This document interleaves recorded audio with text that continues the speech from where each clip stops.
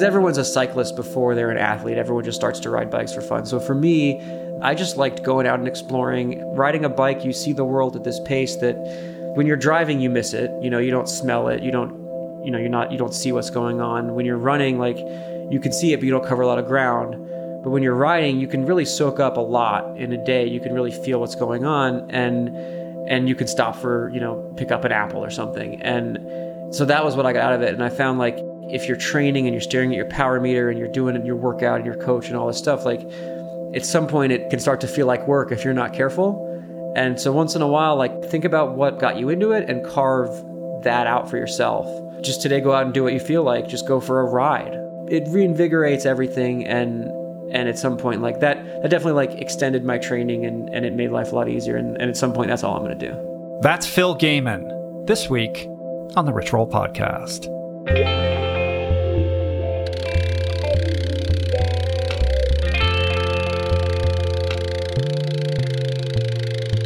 The Rich Roll Podcast. Hey everybody, how you guys doing? What's happening? How are you? My name is Rich Roll. This is my podcast. Welcome to it. The show where each week I go deep, I get intimate, I go down the rabbit hole with all manner of movers and shakers and inspiring people and wise personalities across a wide spectrum of everything from wellness to fitness, entrepreneurship, spirituality, addiction recovery, sports, literature, medicine, entertainment. And I bring you these people, I engage these people, I share these stories and this wisdom, all as a means to help you and me, of course, as well, just become a little bit better, a little more self-actualized. The idea, of course, is to help all of us unlock and unleash our best, most authentic self. I know that sounds a little bit pithy and trite, but it's kind of a cool aspiration. So come on, you guys, just go with it. Today, I sit down with former American professional road racing cyclist, Phil Gaimon. So who is Phil? Phil is a former American professional cyclist. Didn't I just say that? Phil has competed on several teams across the course of his career, domestic teams like Jelly Belly, Bissel, Optum-Kelly Benefit, as well as international UCI teams, the big teams like Garmin Sharp, which he raced with in 2014, and more recently, Cannondale, Drapac in 2016 before he retired at the end of this year. Phil is also an author. He's written a couple books, Pro Cycling on $10 a Day, very entertaining read, Ask a Pro, and he's got a brand new book. It's called Draft Animals, Living the Pro Cycling Dream Once in a While, parenthetical, once in a while. That book comes out October 10th, and it's available for pre-order now. Check it out. We recorded this podcast quite some time ago, several months ago, and I apologize for the delay to all you Phil fans out there in getting this out to you guys in a more timely fashion. I just had a backlog and all kinds of other stuff, as you may or may not know, that has been occupying my time. But in the meantime, Phil sent me an advance copy of this new book, and although I've only begun to check it out and get into it, it's a really fun and entertaining look behind the scenes on what it's really like to ride pro on the world tour at cycling's highest level. It's about Phil's childhood dream and what happened to him when he actually achieved it, all are which subjects that we explore at length today. Phil is also an active blogger who occasionally writes for Velo News and other cycling publications. He hosts his own podcast, the Peloton Brief Podcast. And he is the founder of Phil's Cookie Fondo, which is a 100-mile cycling adventure that shows off Malibu's great climbs I know well, and apparently involves gourmet cookies. It takes place on October 15th, and you can check it out and sign up at philsfondo, Fondo.com. In any event, Phil has spent the better part of the last year pursuing this campaign that he calls the worst retirement ever, in which he is systematically going after and collecting Strava KOMs, which for people that aren't on Strava or don't really know what it is, it's basically attempting to clock the fastest ever recorded times on every prestigious climbing hill, incline that he can find, both domestic and abroad, all the famous climbs. And this was inspired due to him becoming upset that a bunch of previously banned riders held so many of these KOMs, King of the Mountain honors. And he was inspired to reclaim them for the sake of clean sport. And that's a challenge that he has been documenting as a cool series of fun videos on YouTube. I'll put a link up to the show notes so you can check that out as well.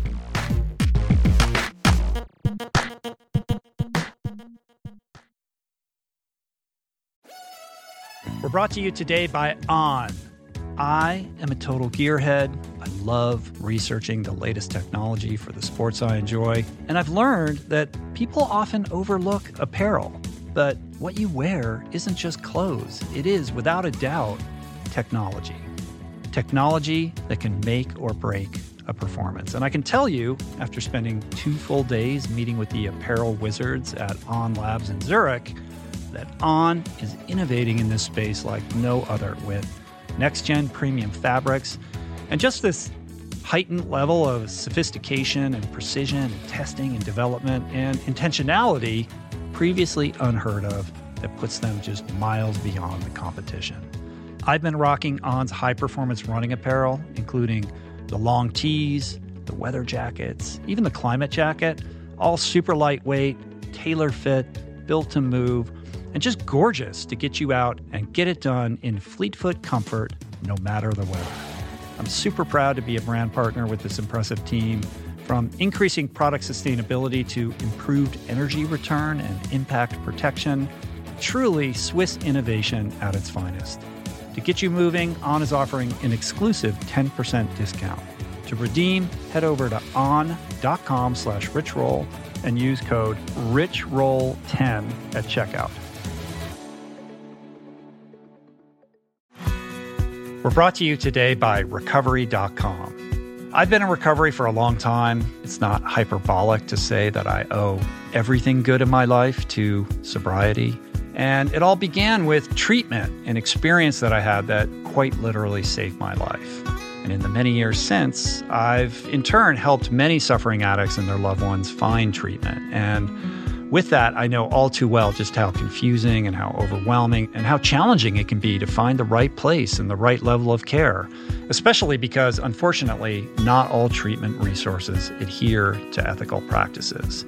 It's a real problem, a problem I'm now happy and proud to share has been solved by the people at recovery.com, who created an online support portal designed to guide, to support, and empower you to find the ideal level of care tailored to your personal needs. They've partnered with the best global behavioral health providers to cover the full spectrum of behavioral health disorders, including substance use disorders, depression, anxiety, eating disorders, gambling addictions, and more.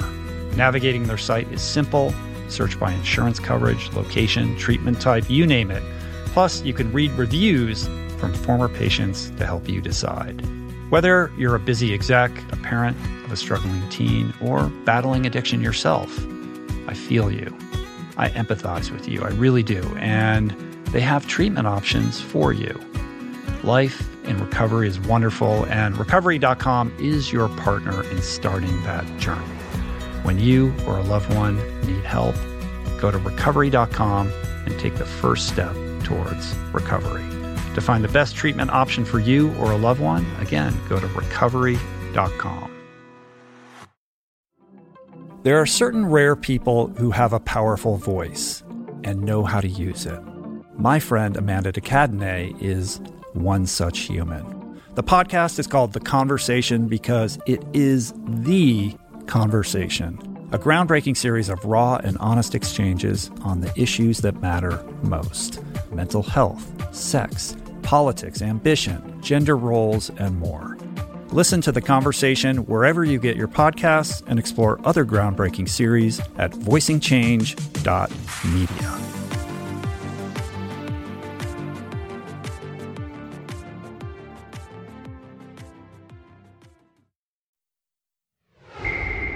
All right, let's talk about Phil. Let's talk about the conversation that we had. It was really cool. It was really fun. We covered a ton of ground. We talk about his childhood, growing up obese, if you can believe that. How do you go from obese to professional cyclist? It's a crazy story. It's about how he first started riding bikes to lose weight and the career that followed. And then we go behind the scenes on the insular, mysterious world of pro cycling, all the misconceptions of what being a pro rider actually means, what it's like, the true lack of glamour that is involved.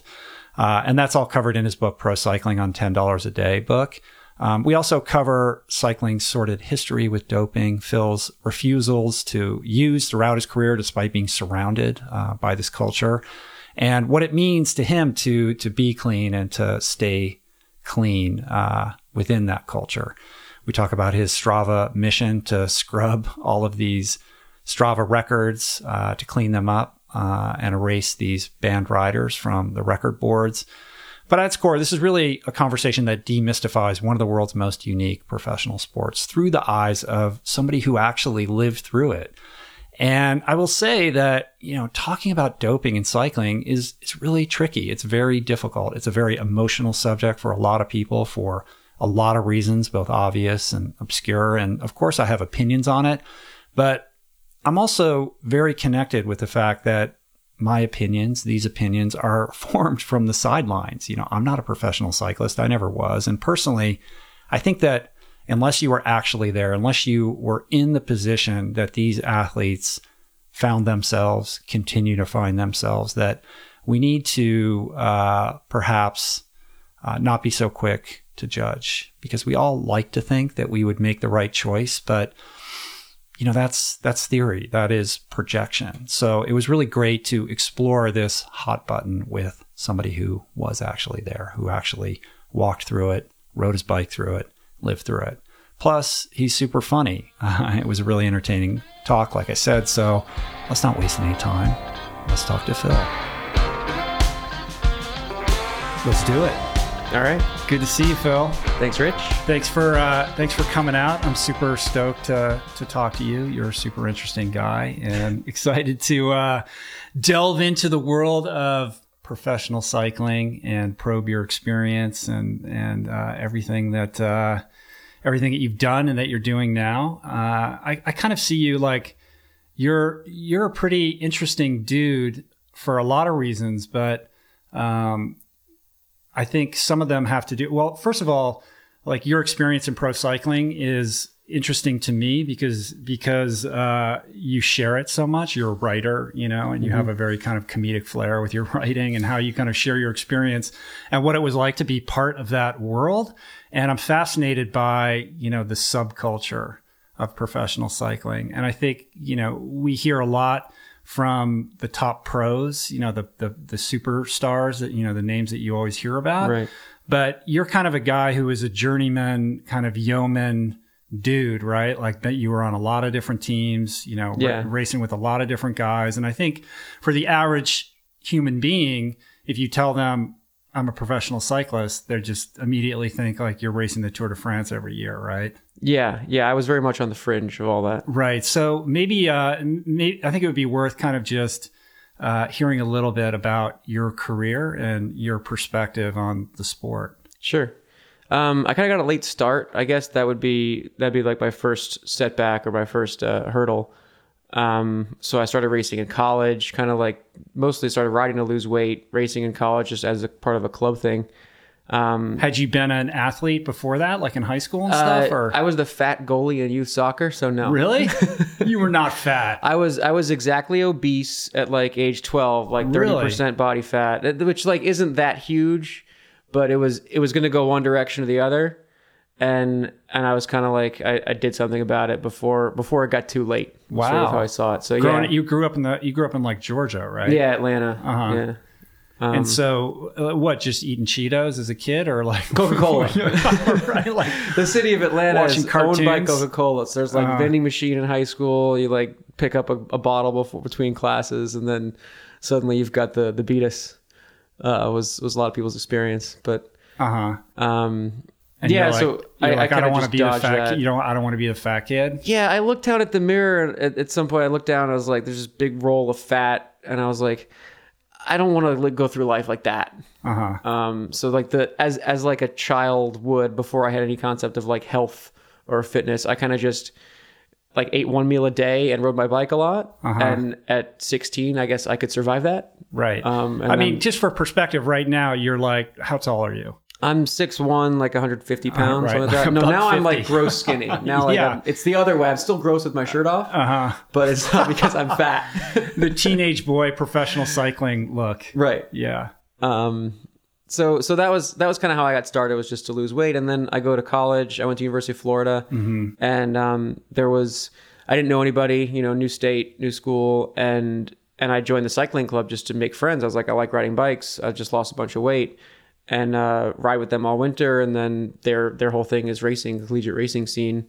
And I jump into that, and I won my first races, and I was like, oh, this is a thing. How long before you won your first race? It was my first race. You won your very first race. Yeah, so there's like lower categories and stuff. And so here's like a bunch of people who, the lower categories are kind of meant for people who work or whatever, who are just starting out. And here's a guy who's like been training full time for 6 months because I'm in college. So it's plenty of time. And I loved it so much. I just did all the training. And basically I was training like a pro because I had time. And I just kind of shot through the ranks, and it captivated me and it kidnapped me, I guess is a better term for the next decade. Was there a moment where you realized like, hey man, like I might be good enough to go all the way with this? I was always kind of a one step at a time person. Kind of like when the first category is category 5, I was like, I think I could be a cat 4. And then I do that. And then each time, the first time I kind of thought I could be a pro would be like my third year racing. I sort of just fall in. Now I'm like doing races against pros. I'm an amateur. And there was this one race called Univest in Pennsylvania that all the European like development teams come over for. And my team was sort of lucky to be invited. And somehow like I just held on to the front guys and finished debatably 4th or 7th, depending on how bad they screwed up the results. It was one of those. That's kind of like a breaking away moment, right? Like, oh, the Europeans are here, sort right? of, like, sort of. And there was eventually, in a different way, a pump in my spokes. At the end, like the results were all messed up, so I still don't know how I finished. I know I was either 4th or 7th, and there's a debate, and I don't care. But either way, it was kind of like, oh, you can hang with these guys thing, and I was 21. Right. And riding in Gainesville, I mean, that's pretty flat, right? So dead flat. Yeah, so not a lot of climbing experience there. No. Like a lot of crits and stuff like that. Yeah, exactly. I didn't know I was a climber until like my second year racing. I didn't know there was a thing like a big ring. Right. I didn't know there's a little ring to climb in. I thought I was like a time trialist and I was kind of good. And then we got up to like I'd travel a little bit and I was like, oh, that's my thing. Okay, mountains. Right. Interesting. So how does it work like when you show promise or prowess as a young person in the sport? Like, does the sort of national organization reach out to you and develop you? Or like, what is the process of sort of cultivating or grooming somebody who's in your position to then take it to the next level? In my position, I think it was all kind of like self-cultivated. There is now it's a lot better. Then there were kind of development teams, but I was a little bit on the older side, a little bit on the later side. So there was a national program, but they were kind of like, oh, you're 20 and everybody here has been national champions since they were 12. Mm-hmm. So I kind of had no luck there. So I got on some good kind of amateur development teams, but now there's more of a program. There's a few kind of professional teams that look for the young talent and find them. Mm-hmm. The time that I started, I didn't really know. It was kind of the post EPO bubble, right? Where there's all these scandals and just the money was kind of running away from the sport. So there's a lot of teams in general. Right. So you're kind of stepping into this world right as it's kind of beginning to crumble around you. Yeah, exactly. The way I explained it is like I'm climbing up a ladder and it's like being chopped from underneath me and it's falling down. That's how it was looking back. At the time, you're just like, shoving coal in the engine and going for it. And so what was the first pro team that you rode for? So I got on a pro team my second year, and then that one kind of went away. Second year in college? Second year racing, yes, and also second year in college. Oh, wow. I was a sophomore. You're in college and you're racing professionally. Yeah, but professional cycling is kind of like it's not full time. You're not really getting paid for the most part at that level, like kind of the minor league sort of level, the American stuff. So explain like the tiers of teams that exist, because there's you hear about all that, you see the teams racing at the Tour de France and you just sort of think, well, those are the teams. And that's pretty much true. But there's a whole other world of cycling, It's like the NBA, where like there's the NBA, but you can also play professionally in Europe. Mm-hmm. So I would say and sometimes the best guys in Europe come over to the US, but it's not really like a minor leagues parallel exactly, but it sort of happens that way. So there's this whole world of racing in the US on these, it's called continental teams. It's kind of the lower tier. And once in a while, the best guy from there gets to go to the big leagues in Europe, which I eventually ended up there. But I sort of floundered in the American stuff for many years of my career. And then at 27 was when I signed a contract to. Technically, that was when I was like a real pro for the first time. So I was on a pro team, but it's not. Right. And what team was that? That was Garmin Sharp. Right. So that was what year? That was 2014. 2014. Yeah. I mean, that's one of the big teams. That's, that's big league, right? Mm-hmm. But there's all these other, you were on there's all these other teams like Jelly Belly and Kelly Benefits and Bissel. And, it's a bizarre world because the sponsors are like, okay, they make vacuums and these people make, basically jelly beans. Right. It's like this bizarre mishmash of weird companies that, take a flyer and decide they're going to back these cycling teams. It's kind of a weird business model. Yeah, and that's like a big part of the problem, I think is it's not working out, right? Yeah, I mean, in some of the cases it does, and I think for the most part, like in Europe, it's the industry sponsors are kind of floating it now. So when it was big, when Lance was hosting SNL, corporate sponsors wanted in, and now it's kind of like Cannondale has a team, Trek has a team, and you sort of have to go that route. And the money's there. It's just not. It's not quite what it was. It's not.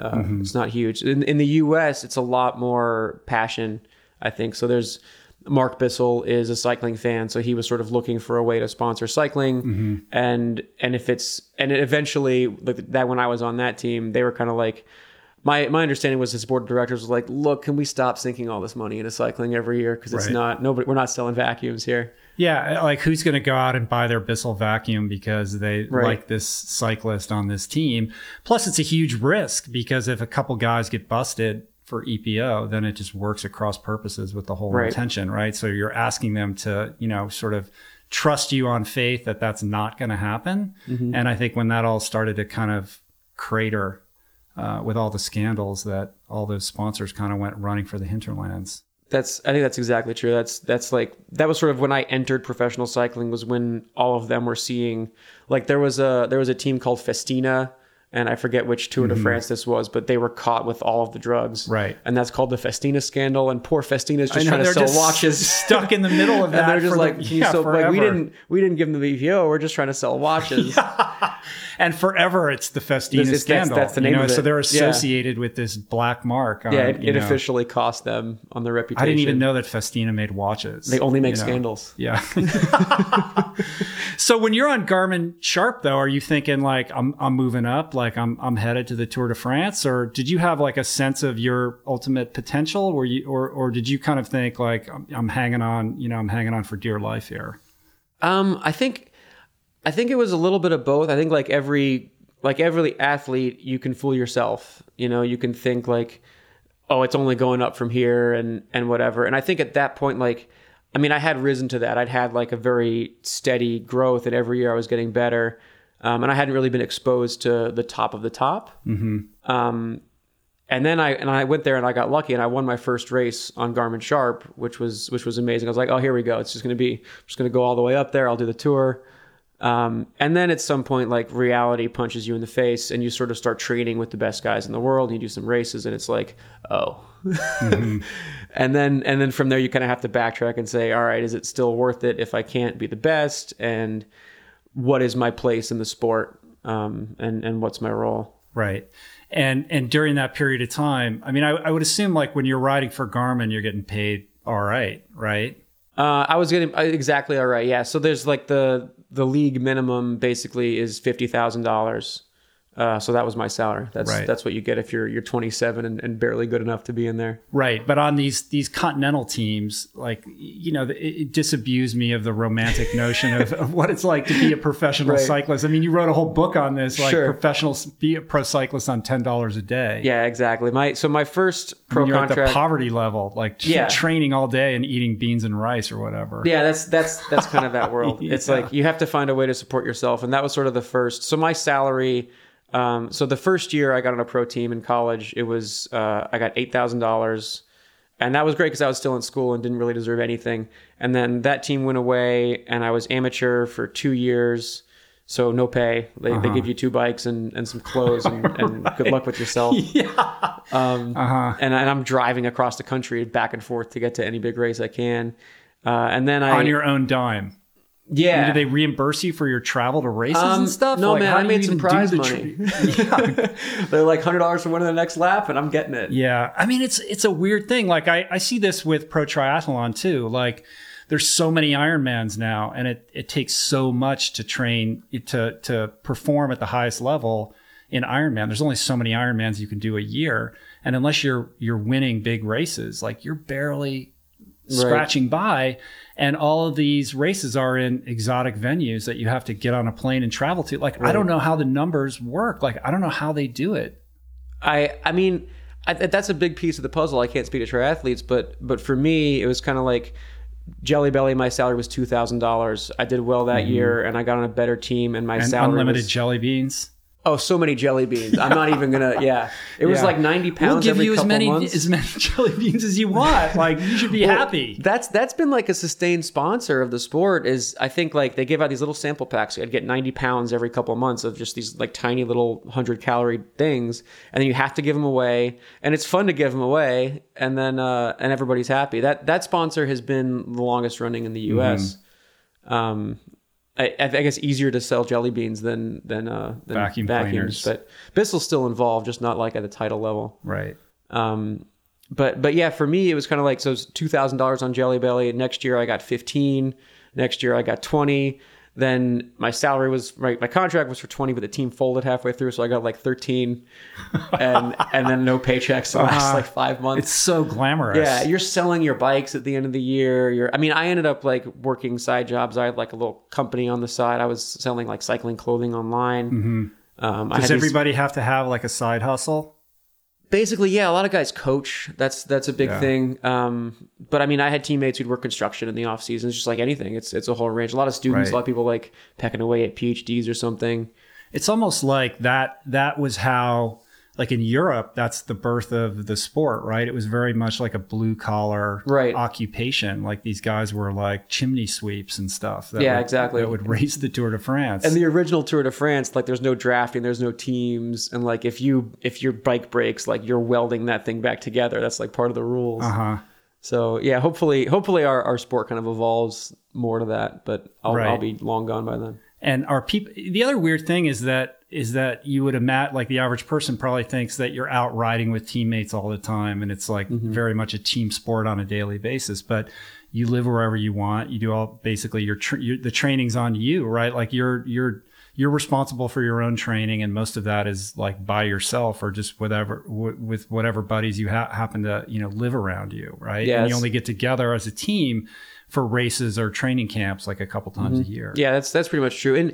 In Europe, like, a lot of the pros kind of pocket in like one of 4 cities. So Lucca, Italy, Girona. Nice, Monaco, and Girona. So if you're on Garmin Sharp, like, that contract almost comes with an apartment in Girona, and everybody ends up over there. So Cannondale now. So you end up training with... What is it about Girona that everyone goes there? Well, originally it was because they passed... So like... all the U.S. postal guys, the Lance crew, were living in France, and then France passed laws that it was now criminal to dope. So they were all like, "Uh-oh."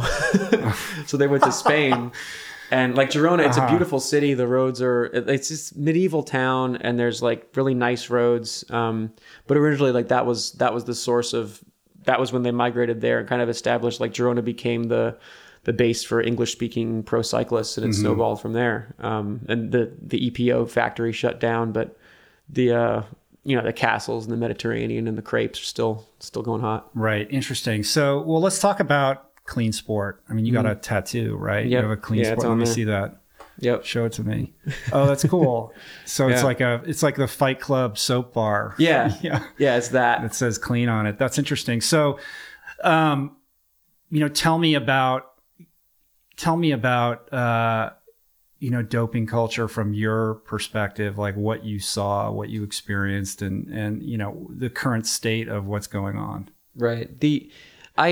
Fortunately, I didn't see much. Like I said, I came into it kind of at the tail end of it. There was, it was, I think when I started, it was still bad in Europe, but there was starting to be a fallout. There was starting to be teams that marketed themselves as clean, and that kind of meant it. Mm-hmm. But Garmin was founded on that principle, right? With Vaughters and trying to clean everything up. And then they had a few sort of bumps in the road, I think, right? Yeah. Yeah. It's not easy. Yeah. But so kind of when I started, it was the tail end of that. And I didn't really realize, once a year, somebody I raced with would go positive. And you'd be like, oh man. And would you be surprised, or what is the sort of, you hear a lot about the sort of esprit de corps, what, people kind of if you're in the peloton, you kind of know who's doing what, right? But nobody's saying anything. And yeah, I think there was a point where man, I'm 19 and I was completely ignorant of all of that. But then you sort of figure it out. You experience a few, I was in this race in the Bahamas once, and this one kind of older guy who was just this older amateur he attacked the breakaway. There's 6 guys left and this guy goes and he's out of sight immediately at twice our speed. And I'm like, I've never seen that before. Uh-huh. And then he tests positive for human growth hormone 6 months later. I'm like, okay, that's what a doper looks like. That's how I figured that out. But, so kind of when I understood it, when you realize the extent of the doping, what was going on in Europe and what my sport sort of had become, I was too deep in it to want to stop. I loved it. And I was kind of committed as far as what I was doing with my athletic career. And that was when I got the tattoo. I was real pissed. Mm-hmm. Yeah. But it wasn't part of the culture that you kind of read about from the Lance era where you're seeing it, or that certain teams are doing it, and you kind of entered a little bit later. Not in the U.S. That was going on somewhere, but in the U.S., the teams I was on, the age that I came up in, those guys wouldn't see it. We just kind of had the tail end of it. So a couple of the older guys, a lot of times what would happen is the older riders in Europe, if they couldn't get a contract for whatever suspicions or something, they'd come race in the U.S. in that whole league. Mm-hmm. So we'd have the Francisco Mancebo would be one where he was probably one of the guys in the whole, all the scandals and the blood bags and all this stuff, and nobody wants to sign him. So he ends up just killing a bunch of 23-year-old American kids for 5 years, and he's making 6 figures, and we're like, how do you beat this guy? Right. So when you look at the sport now, I mean, do you have a sense of how clean it is, or work that still needs to be done? Do you think that the protocols that are in place right now are sufficient? And can you say with confidence that people are racing clean, or how do you kind of think about it? I think it's gotten way better. And you don't know until you're there, and I got there, right? So I was racing at that level, and I was I won one race, but a lot of times I could be in the pack and I'm doing my job, and there's guys that are better than me, there's guys that are worse than me, and if I went to the front on a climb, I could make it so there's 20 guys left. I was capable of that. So how dirty could it be? And that's really the only way is when you can feel it. Just when a guy rides away from everyone. Yeah, but then there were a few. There's still some of that. There's still some guys who were kind of involved in that other era and kind of slipped away, and either they're still up to some gray area stuff. The governing bodies could never do enough. You can never stay ahead of the curve. It's like anything else. It's like Wall Street. The guy who graduated from Stanford or Harvard is working on Wall Street, and the guy who's regulated him went to University of Florida. Mm-hmm. So it's never going to work. Yeah, it's interesting. I had a guy on the podcast a couple of years ago, who was a hedge fund trader, and he ended up getting involved in some insider trading. And then, what started off is it was so, the way he like walked through like that moment where he made his first sort of insider trade. Right. And the kind of ethical conundrum it put him in. But then once he did it and it was okay, and then it became easier. And before he knew it, he's like handing, brown bags of cash to strange people on street corners. And it just got easier and easier. And he got into it because he was just trying to keep up with the culture. It was going on all around him, and it was normalized. That sounds exactly like doping. Yeah. And then one day he gets a tap on the shoulder from a guy in aviator shades and says, get in the back of the Suburban, right. And then he ends up becoming like this prolific FBI informant, and his information was responsible for toppling a lot of the top guys in the world. And I had a chance to talk to him, and he told me the whole thing. It was like this epic 2-hour story. And it was right after he had been sentenced and his whole life had fallen apart. He was a felon. He was going to avoid jail time, but his world had crumbled around him. But I had so much empathy for him because I was trying to walk a mile in his shoes. And I'd like to say, if I was him, I wouldn't have done that. But, I don't know that. You know what I mean? Yeah. I wasn't part of that culture. And so I'm very reticent to pass judgment on anybody who crossed that line in cycling. Like, it's so analogous. Like, I wasn't there. I wasn't part of that. I would like to think that I wouldn't make that choice. But when you're surrounded by an entire community of people that are doing it, it becomes trickier to levy like hardcore judgment on people that made that choice, that are just trying to hang on to their job so that they can continue to do the thing that they love. Right. But it sounds like you never were kind of presented with that moment. Like, there was no moment where it became a tempting thing for you. No one ever like handed me a needle and I had to be like, no, man, that's not my thing. Like, I'm not. But that was part of the. But that's encouraging that you weren't presented with that. Or like they would have, but I had a tattoo and they knew it wouldn't go well. Right. That could be but I don't think so. I really don't believe that. I think it's significantly cleaner. And to speak to what you're saying, like, I know a lot of dopers, and a lot of them are my friends, like, and you're exactly right. Like, there's some who you sit in a room with and you're kind of like, or you hear stories, you're like, that guy's bloodthirsty. That's like a dark human being who tried, who wanted to dope, who needed this, who like made the effort. And then there's another one who like, that guy was in the wrong place at the wrong time at 19 and he never had a shot. And you kind of do have the empathy. And yeah, there's a qualitative difference between those two archetypes, I think. And part of the reason I got the tattoo is kind of like, if it is like that, and if you can empathize and understand, it's kind of like, I want to look at this and remember who I am. Right. Holds you accountable. If I am faced with that decision, that here's, so the deal was like a bunch of guys got the same tattoo or similar ones, different versions. And it was like, if you ever dope, we're scraping it off you. That was our little like pinky swear to each other. Right. So accountability.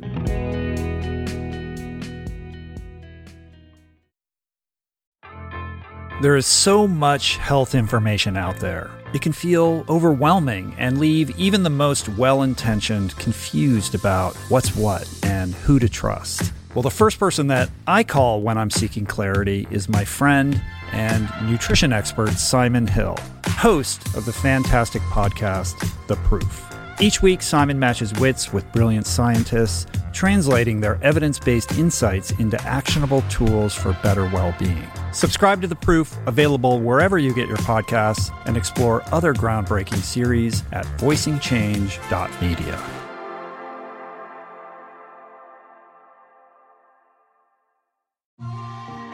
I'm super proud to announce my next venture, Voicing Change Media. This beautiful consortium of thinkers, storytellers, artists, and visionaries, all committed to fostering meaningful exchanges and sharing thought-provoking content. Voicing Change Media will feature shows like The Proof with Simon Hill, Soul Boom with Rainn Wilson, Mentor Buffet with Alexi Pappas, Feel Better, Live More with Dr. Rangan Chatterjee, and The Conversation with Amanda de Cadenet. You can explore this network and all its offerings at voicingchange.media.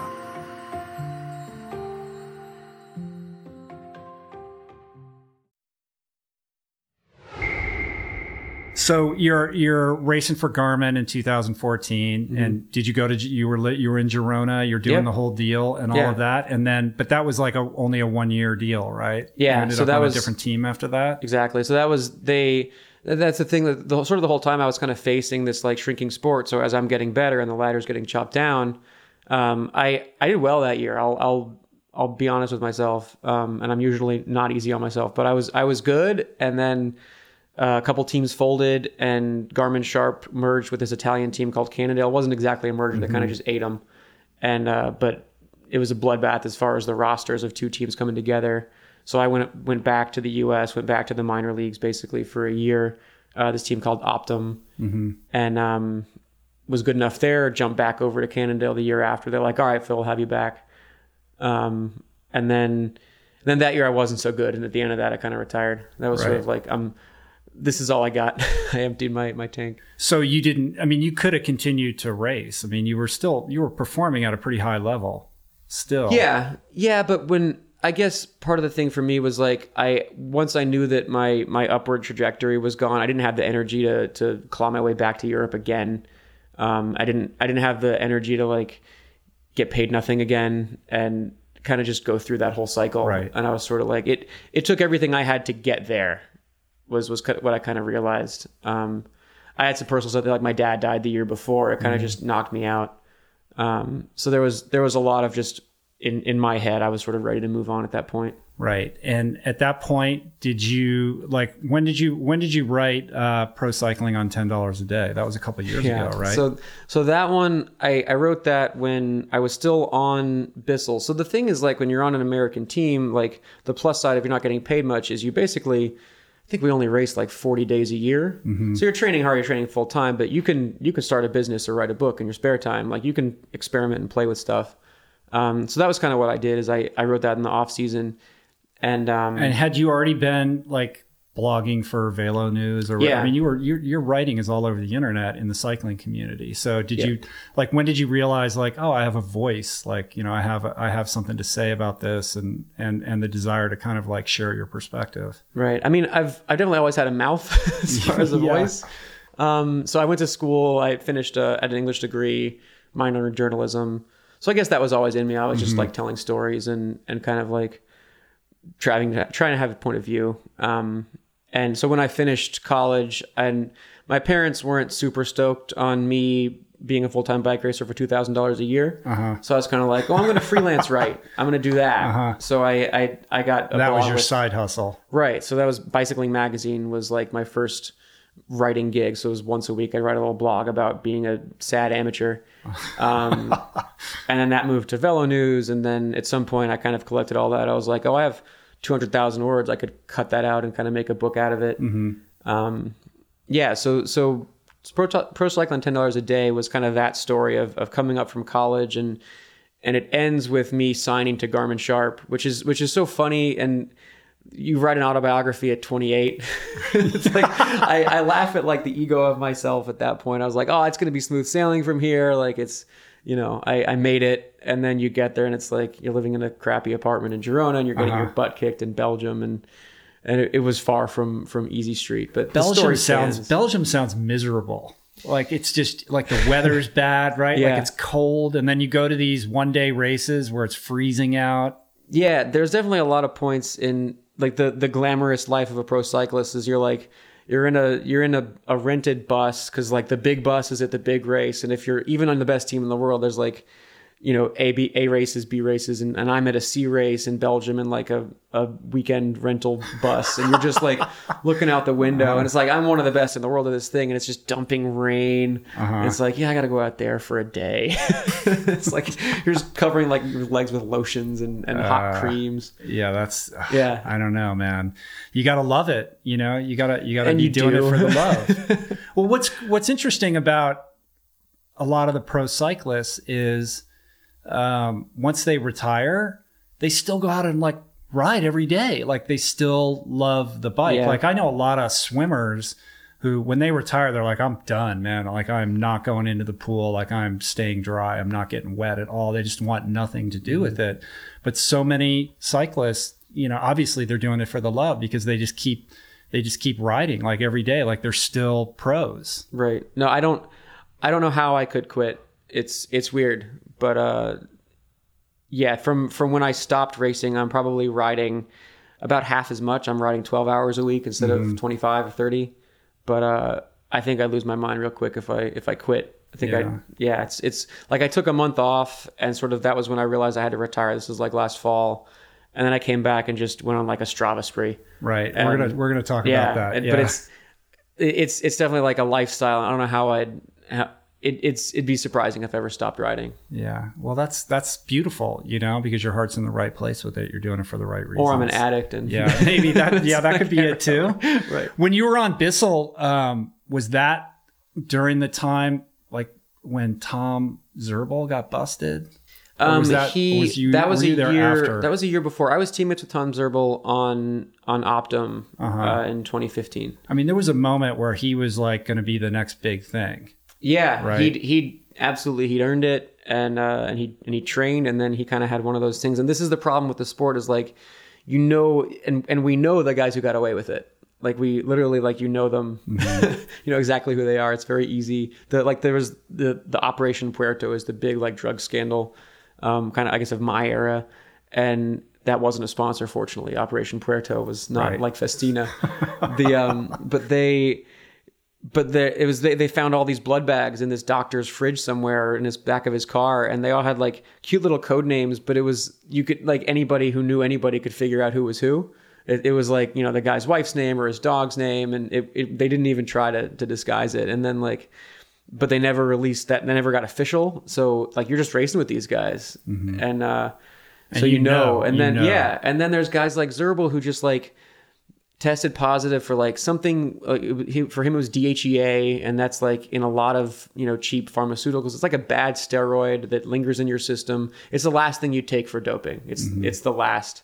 But he was over a threshold to the point where like if he'd had a bottle of water that day, he wouldn't have been positive because it's we're talking about micro millimoles or something. So how does something like that end up? Like, is there some pharmaceutical he was taking that accidentally had that in there? I mean, was it a mistake or for him? Like, I mean, I don't know. Put a gun to my head, I would say it was a mistake. There was some kind of vitamin he was taking, some kind of a street taco. Like all the thresholds are so weird. It's not a perfect system. So the logic of it is if you're catching a bunch of guys, that somebody's going to slip through who wasn't really, and that's I think just statistically. And I feel like there were a few victims of that. But that's different from like what was the whole Contador thing with the like the meat and like right. He ate bad meat or something like that. That was his excuse. But that's the funny thing is like the thing that he tested positive for like could have been from banned meat, except he was probably on EPO before that.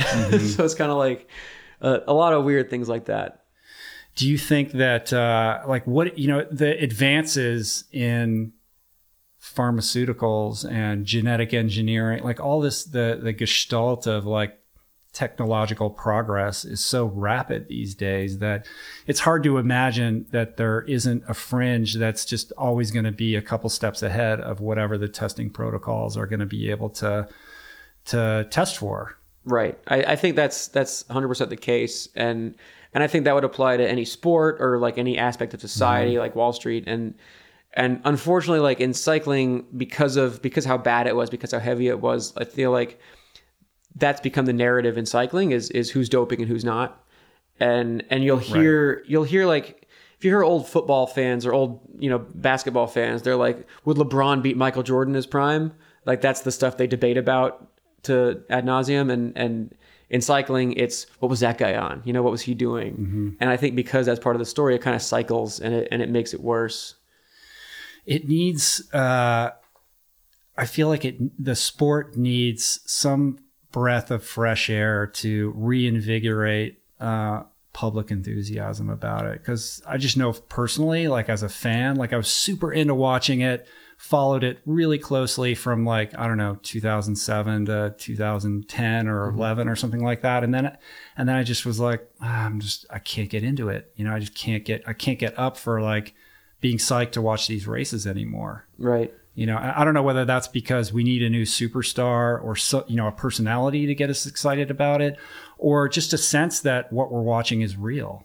Right. I hear you. I don't know the answer to it. There's definitely I think there's a lot of problems. Obviously, there's a lot of problems in the sport. I think one is the grand tours, the big races, the ones that are on TV. I think they're sort of they forget that the riders aren't doing EPO anymore.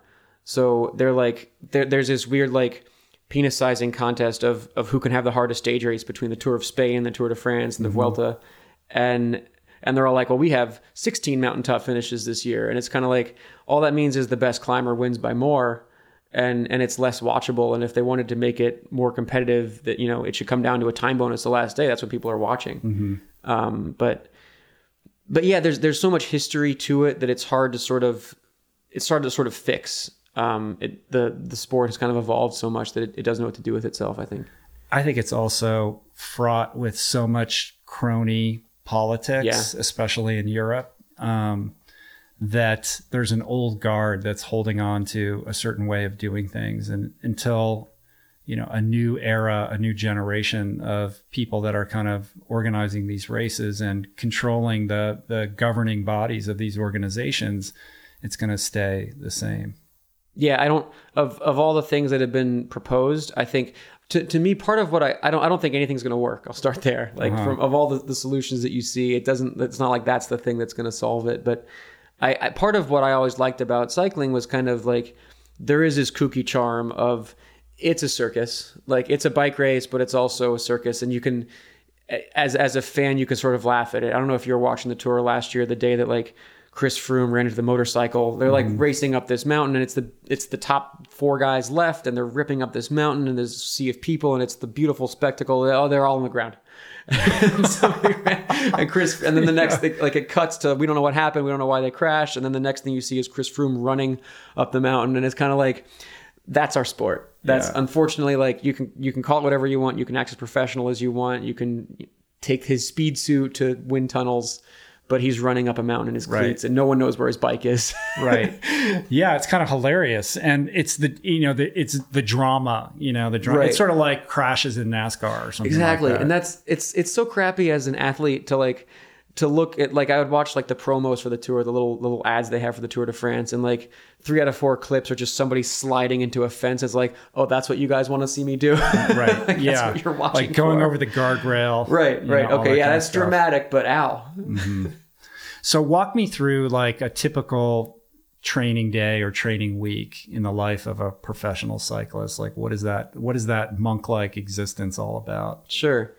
I don't know. It's not that bad because when you're in the thick of it in Europe, those guys your race schedule is your training, right?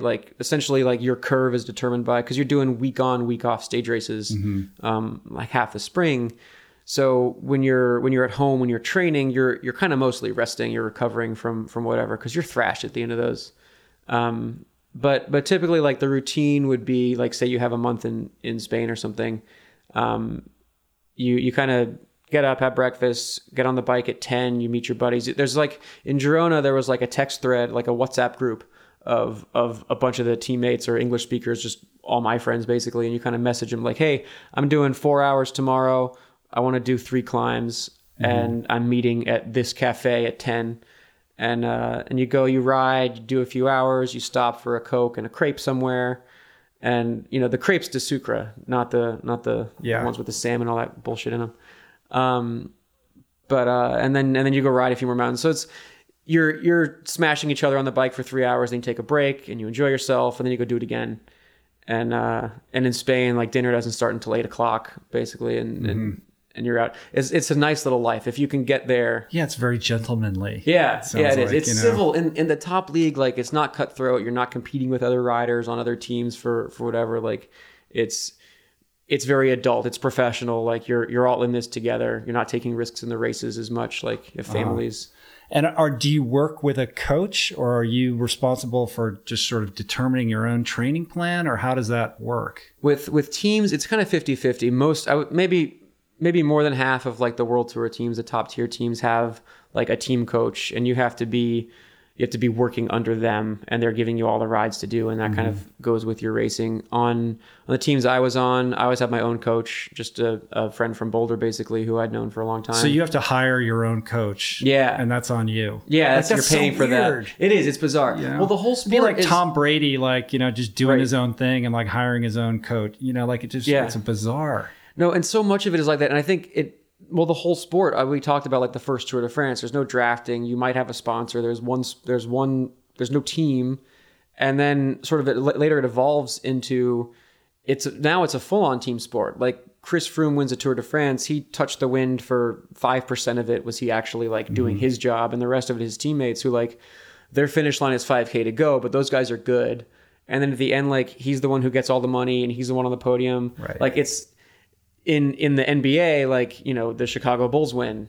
And in this, it's like Chris Froome won. He's riding for Team Sky. But so the money doesn't go to the team, like the sponsor, whatever, that recognition doesn't go to the sponsor as much as it should. And then the results end up being very skewed, which probably is a lot of the reason guys dope too. Mm-hmm. Yeah. Well, I think people underestimate the team aspect of the whole affair, and how much the teammates, basically sacrifice themselves for the Froomes of the world. Right. And it's a chicken and the egg. If they put the whole team on the podium, maybe it would look different. Maybe people would see sort of how that should look. Yeah, you would imagine like, oh, well, you're riding for Garmin, so Vaughters is telling you what to do, and he's giving you your workouts. And it's like, no, he doesn't have anything to do with that, really, right? Like that's not. I mean, his job is to like manage the team and see the big picture. Yeah, I think he coached like personally one or two guys the last couple of years, but and there was a team coach if you wanted to work with him. I think maybe 5 or 6 guys, and they sort of the team coach would interface with your coach and sort of make sure you're on track. And they're you upload your power data to somebody's website and nobody actually looks at it, but they make you think they're looking at it and they're kind of enforcing. But it's just the budget's not there to sort of, at least it wasn't to oversee me. Like I was at the bottom of fringe. I could do whatever I want. Nobody would have noticed. But are you like a data geek freak kind of guy who's super into your, kilojoules and watching your watts and all of that? Like how important, is all of that? Like when you were training at your, at your sort of peak? It's a tool as far as like I know a lot about it and my coach knows a lot about it, and that was part of what like my workout would be: ride this many, like go out and do 3,500 kilojoules and then start doing your intervals. So I know a lot about it, but I say I'm far from a geek as far as it's like the last thing I want to talk about. And I know like what it's worth to have good power. Like there's so much else to the sport and the dynamics of a race. Like I know a lot of guys with amazing power who cannot win a bike race. And I know some guys who like, you see their power and it's like, how have you ever won anything? Like you must be some kind of a ninja. It's like a small fraction of the picture. Yeah, you see this culture of amateur athletes that are so into, their Garmin and their Strava and like, their heart rate and their watts and all that kind of stuff. It's so easy to get super caught up in that. And pretty much without fail, when I talk to professional athletes, like they have a much more balanced arm's length relationship with wearables and all of that kind of stuff. Right. Like it's one of the things that you look at, but I think a lot of cycling, and this comes to like the bike itself, like people, I think a large percentage of people who ride bikes just like having nice bikes, and it's like half tinkering and half collecting. And if you ride your bike at all, it's a bonus. That's a very politic way of describing a certain aspect of cycling culture. Right. So, but I mean, it's like, if that's what you're into, that's what you're into. People like working on cars. People like, shining their bike. And that's not what I'm into it for. And with the same thing, like geeking out on the power data is another side of it that some people just get super into, to the point that it's really funny to be me, or to have good power, or to be anybody. And just like, if you're a pro, you're scared to tell anybody your power, because I won this race in the US and some magazine featured my power file, and the comments and the feedback that I got from it, it was 50-50. That power is too good. You're a doper, obviously. And 50-50, like, you should quit. I'm better than that. I'm better than that. There was nothing in between. There was no like, good effort, Phil. And it's frustrating. But it's more just, it's hilarious at some point once you get out of it. Have you ever been on slowtwitch.com? They have a whole forum there that's right. it's like a sewer of that kind of right. Attitude. It can be. I started putting my files on Strava, and it's funny, just the comments, and people are like, your power meter's off, that can't be possible. And I'm like, no, this is all I ever did. Like, I'm gonna beat the local guy by a lot on the thing. Like, there's got to be a lot of pros though that don't want to share that information though, because they think if their competitors see that, then they'll be clued into what they're doing, or they're kind of tipping their hat as to where they're at in their training. Right. Yeah. I think like the top guys, I kind of see that. Like, if the Tour de France is basically like a lactate threshold contest, if Chris Froome wouldn't want anybody to know where his is. Right. I still think that whole thing, given the doping culture, given all of it, like, I think that's kind of silly. And what's it gonna reveal? I feel like transparency is nice. Yeah. And given the other hurdles that we're dealing with, I don't see why they're like hiding their data as if there's anything really special to it. Like, we can all guess. Right. And you kind of know who's who and who's going to be where. And ultimately on race day, you got to show up and race. Right. Right. It's almost like, some guys put tape over their Garmin devices, right? Because they just want to race and go on feel and not be like, because it can play head games with you if your watts are off, and it can take you out of what you're trying to accomplish. Sure, that's definitely like an amateur thing. Is like staring at the power too much and not knowing if you're doing it long enough. If you're a professional, like, you can feel when you're at threshold or above threshold. Like, you don't need.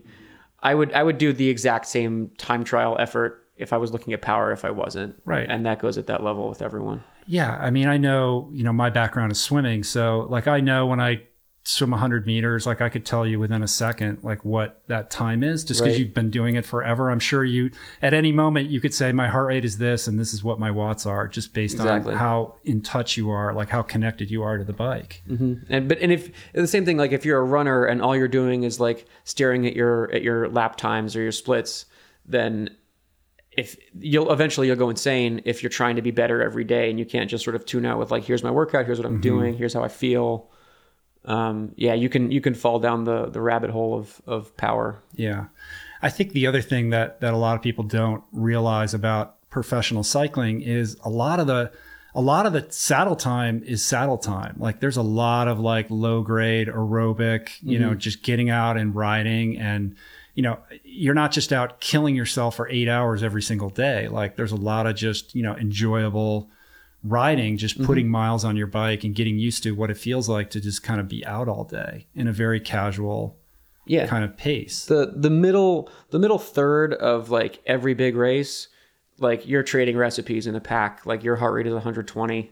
And so it's at that point, like, when you're training for that, you're sort of training to like burn fat more efficiently, and your metabolism and stuff like that. Like, that's where the gains are made in that part of the race. What do you think is the biggest misconception that people have about being a professional cyclist? And we kind of talked about some of them already. Probably like the doping is one thing. There's still like a pretty decent percentage who's just like, doping. Yeah, they're all on it. This is a stupid sport. I'm like, are you really a fan of cycling if you think that? Like, I don't know, you see it all if you look at it, but I would say like the glory of it and the kind of the professional athlete mystique is shattered when you're in it. And that's not to say like it's not beautiful, but it's a circus. And that's definitely like I've been at race buffets, somewhere in Argentina or something. And like we're eating cold rice, and it's like the best guys in the world. And it's like, that's it. And it's like, like, that's Mark Cavendish, and he's eating the same thing I am. And like, isn't he a millionaire? But that's what happened. Yeah. You tweeted the other day, like you were recollecting some moment where you were like lugging a suitcase down the street. Oh yeah. Like at one of the one day, like Roubaix or something like that. Exactly. And Taylor Finney walks by, and you're just like, oh, this is great. Well, that was Paris-Roubaix last year, 2016. I'm on Cannondale, and I'm like hanging out in Girona, training for some stage race with mountains where I belong. Like, the cobblestone one day thing, like I'm a climber. I have no business there. But there was a point where somehow like a cold went around the whole team, and everybody got sick, and like I got to be the guy they called to like be the last spot. Like, you have to fill 8 spots or 9 spots, whatever, at a big race like that, or there's like a fine. So literally they just needed like a body. And I was the sacrificial climber lamb who was thrown to it. So like I got a call like 48 hours before the biggest race in the world. And they're like, yo, Phil, we need you. And I'm like, oh God. And like, I've never, they use like a specific bike for that. Yeah. And like, I've never touched any of it. Yeah, it's a whole thing. Explain to people the world of Paris-Roubaix. Paris-Roubaix, it's so the Tour de France is like the main race of cycling, but then Paris-Roubaix is kind of it's a one day. There's cobblestones, there's carnage, there's these 3-foot wide roads that you're somehow racing on, but like it's not even possible to have a race on it. But it's the biggest thing that happens in Belgium, and it's like in this small pocket of our sport, it's like the big one day race. It probably gets better like TV ratings than the Tour because it's all concentrated. But it's just a famous mess for just like bikes aren't meant for these roads, and it's a zoo. Yeah, you're literally riding on these cobblestones where you just feel like you're getting jackhammered. Right, you're pounded, and so the specialists at this are like the sprinter types, the big heavy dudes who grew up in Tom Boonen and Peter Sagan, like those dudes, not the skinny 150-pound 6'1" guys. Right. So what was that like for you? It was at some point like I was there and I sort of knew my role. And I was kind of like, I'm just going to enjoy this. Like, I don't know, I can't do anything. Like, I'm just going to try to not die. But it was kind of like when I was called up, it was like immediately a joke. Like in the worldwide in the cycling world, there was a hashtag Pray for Phil campaign on Twitter. But then like they do the call ups, they do like the announcement and the team presentation, and on my team, all the guys line up and I get the loudest cheer, like all ironically from the crowd. And I just looked up and laughed at it. So that was like the moment of I arrived and I'm walking down the hallway and like Finney, who like is born for this. And like, this is like his thing of the year. He could win it someday. And he kind of comes out in the hallway and sees me and just starts busting out laughing like have fun tomorrow. And I did all right. I got in the early break. That's hard. That was definitely better than I was expected to do. Listen, man, for any, I'm sure there's legion of professional cyclists and young cyclists who would dream of doing that race one day. Exactly. So myself it's cool to included. have that experience. Yeah, totally. Even though like it sort of meant something about the way my career was headed, that like I was the guy called up for the race. That was like one of the signs, one of the nails in my coffin of being a pro cyclist was that's my job on this team, is a joke.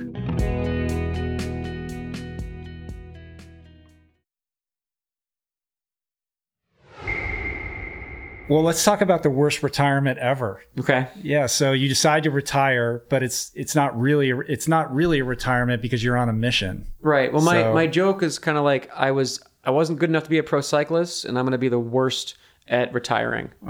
And so I'm going to like I'm starting job soon. The best, Or yeah. So I mean, quietly, it's the best retirement ever. Yeah. That's the tongue-in-cheek idea, but because nobody's making me do it, it's all my idea. But so the concept is. I'm going after hill climb records and basically Strava's, but more broadly, like the records had been established a long time ago, kind of all over the country. And I had a few sponsor relationships, and we're just doing the YouTube channel around it. So it's all tongue in cheek. But part of what's funny is like I'm kind of making fun of the people who take Strava too seriously, people who take power too seriously, and to the point where I'm going far overboard, and I'm going after Tom Danielson's Strava segment in Tucson on Mount Lemmon, and I have a 13-pound bike, and I have a $400 speed suit, and I have a follow car, right?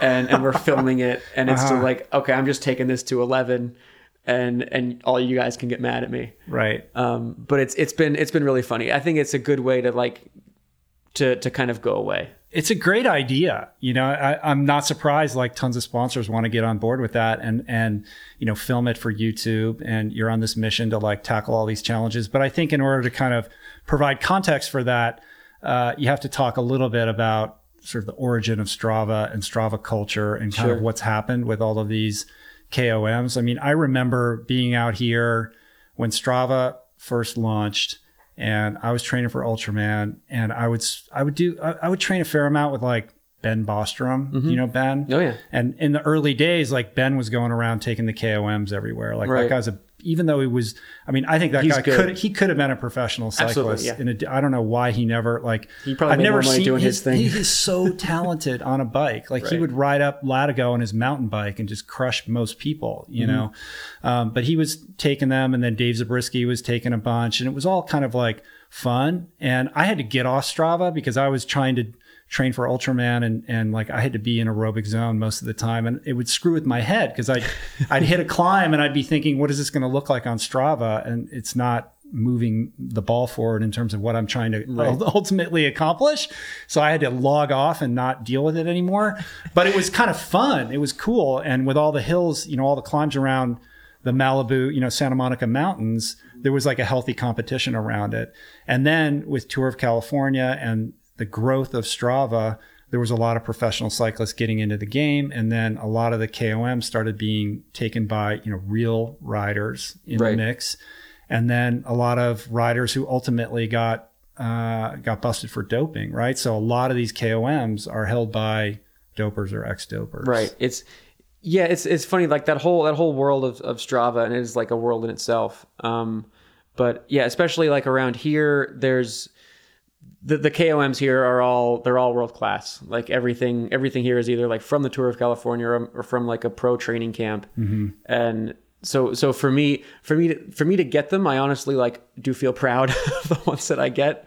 But part of the mission really is to reclaim these KOMs clean. Right. So that was sort of how it started. That would be the genesis of it. Was there was one guy who lived in LA and kind of he was sort of a known doper. He tested positive at Masters Nationals years before, and then he got caught. He'd been selling EPO online. And after all of that, he made it a mission to he got all of the ones in LA.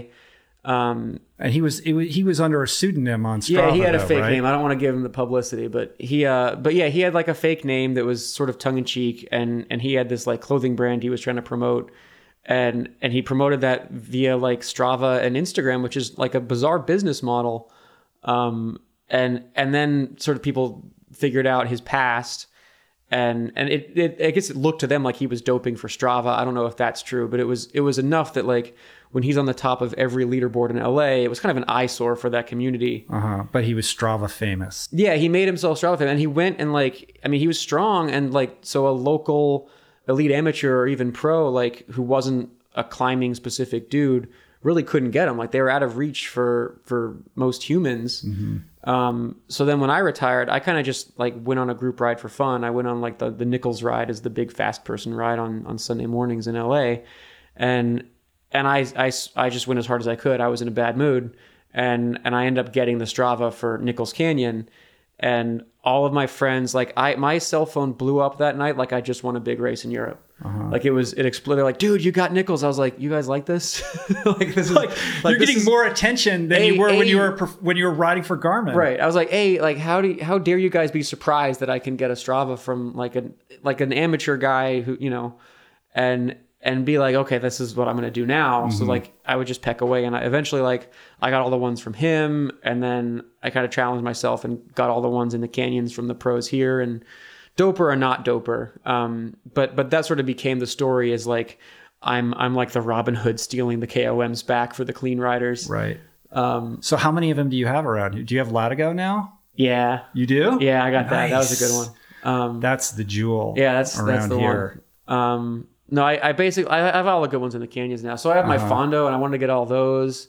And then I basically went and collected them. So I'm the king of the Santa Monica Mountains at this point. I'm the king of this tiny kingdom. So you have basically every client. Do you have Stunt Road? Yeah, I got Stunt Road, man. Yeah. For people that are listening, Stunt Road is literally 1 mile from where we're sitting right here. I got Payuma. You just list them, man. I got Rockstore. Dude, you are a superstar. And what's how many people are following you on Strava now?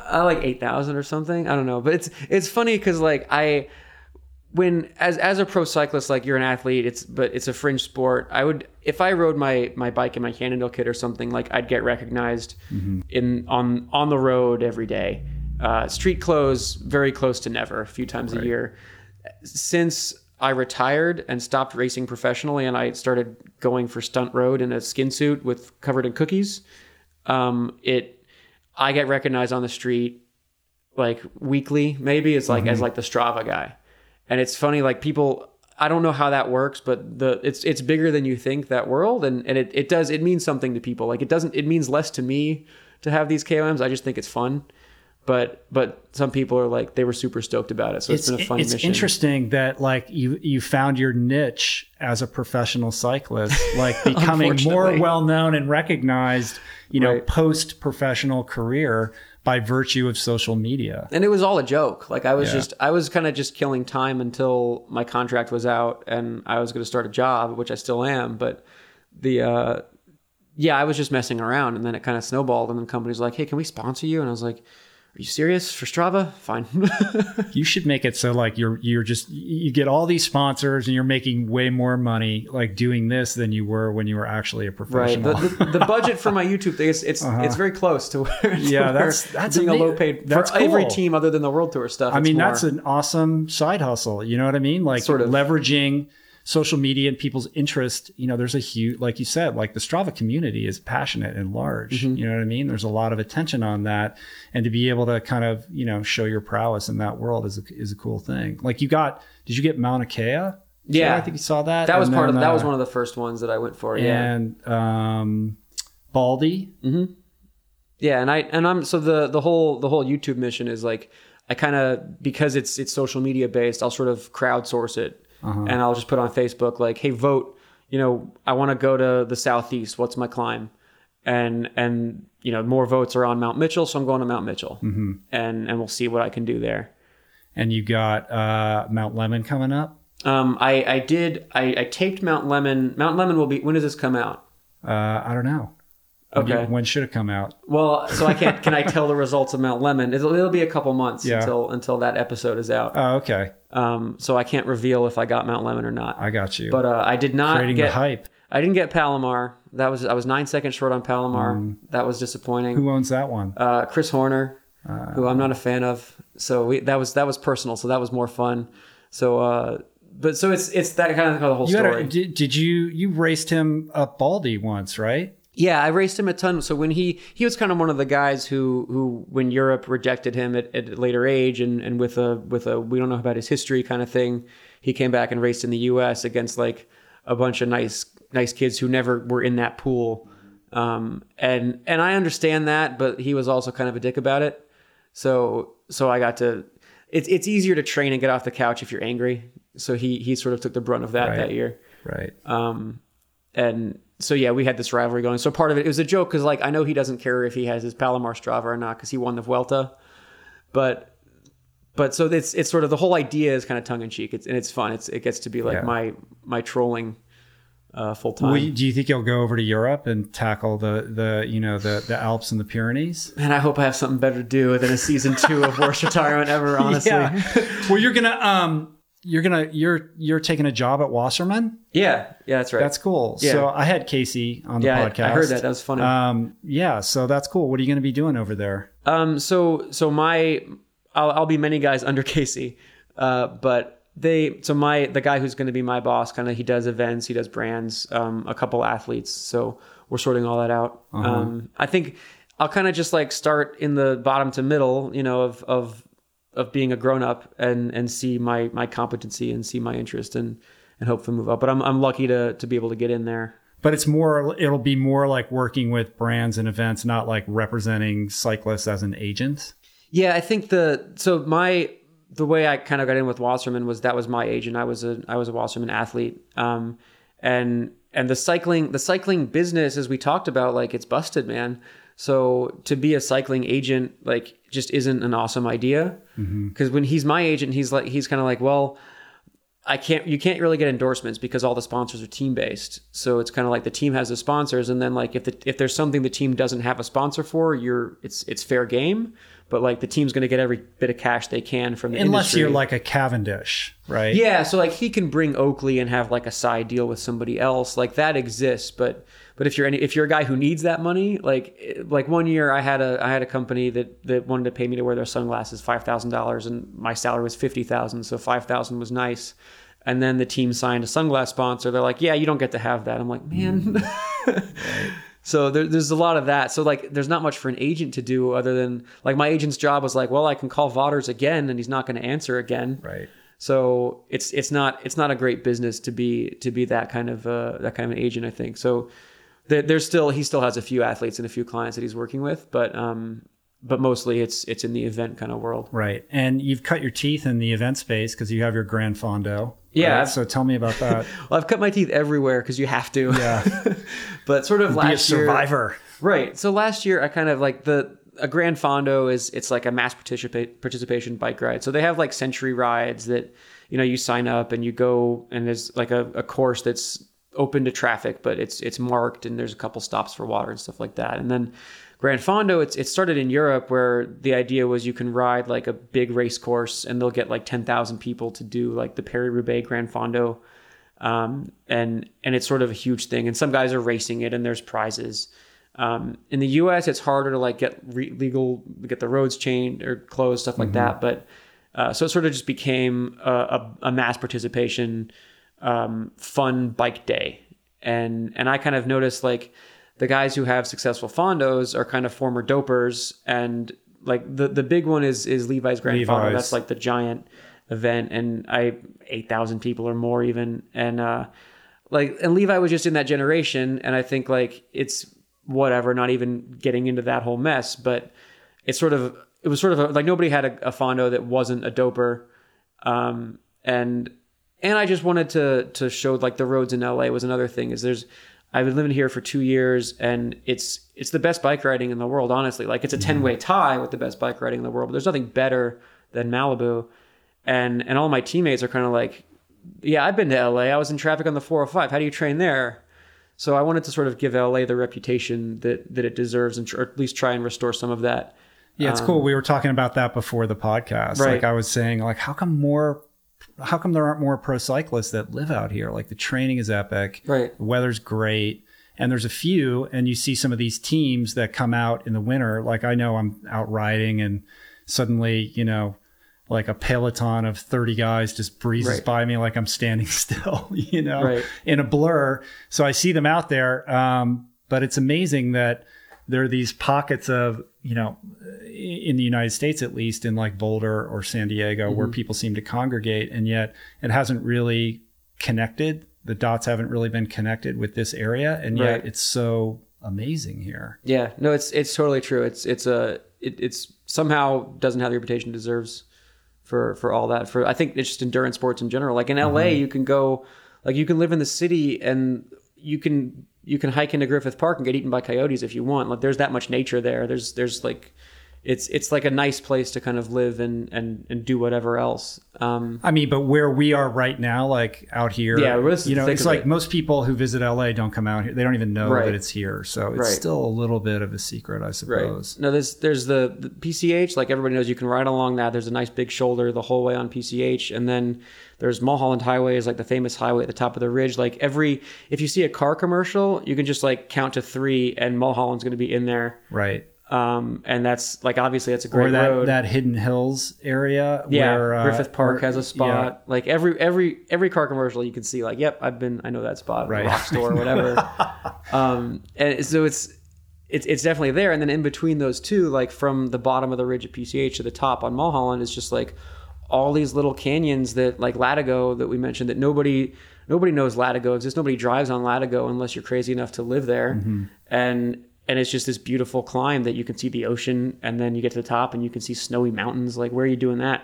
So the Fondo is kind of idea to like, I'm the LA pro, like I'm the one here and let's see what we can do. So what are the climbs in your Fondo? Well, there's 3 different routes, but it goes up the Potrero from the backside, there's like Westlake Boulevard area from Zabrisky's neighborhood up in there. And then I won't tell his address on the thing. And then he'll have one creepy fan knocking on his thing. We could call him and ask him if it's all right. You call him. But so it kind of goes from there, and then depending on which one, it goes down to PCH, and then depending on which length, either you go up either Yerba Buena or Encinal or whatever, and just does little U's. So there's no left turns crossing traffic. It's all super safe. And my Fondo is like cookie themed, like cookies became my thing. What's the cookie thing all about? That's a great question, man. I get that so often. I don't know how it happened. At some point, like I was writing for Bicycling Magazine, I think, and I mentioned like that I like cookies, which doesn't set me apart from anybody. But the next race I went to, like someone had brought me a cookie. Like they're like, oh, I saw you were coming to this and I saw you like cookies. So I brought one, and then I like tweeted a picture of it.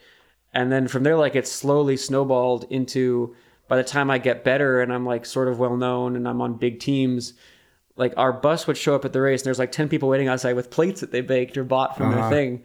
And just for me, and all my teammates are like, Phil, you know, we love cookies too. I'm like, I know, I don't know why this happens. But now it's like a whole thing. It's like Ted King and the maple syrup. Exactly. Like I think like it's easy if you can just be put in a box. But it was one of like the weirdest but most amazing things in my life is that strangers, like I still get them in the mail sometimes. I was like, you got to try my wife's thing.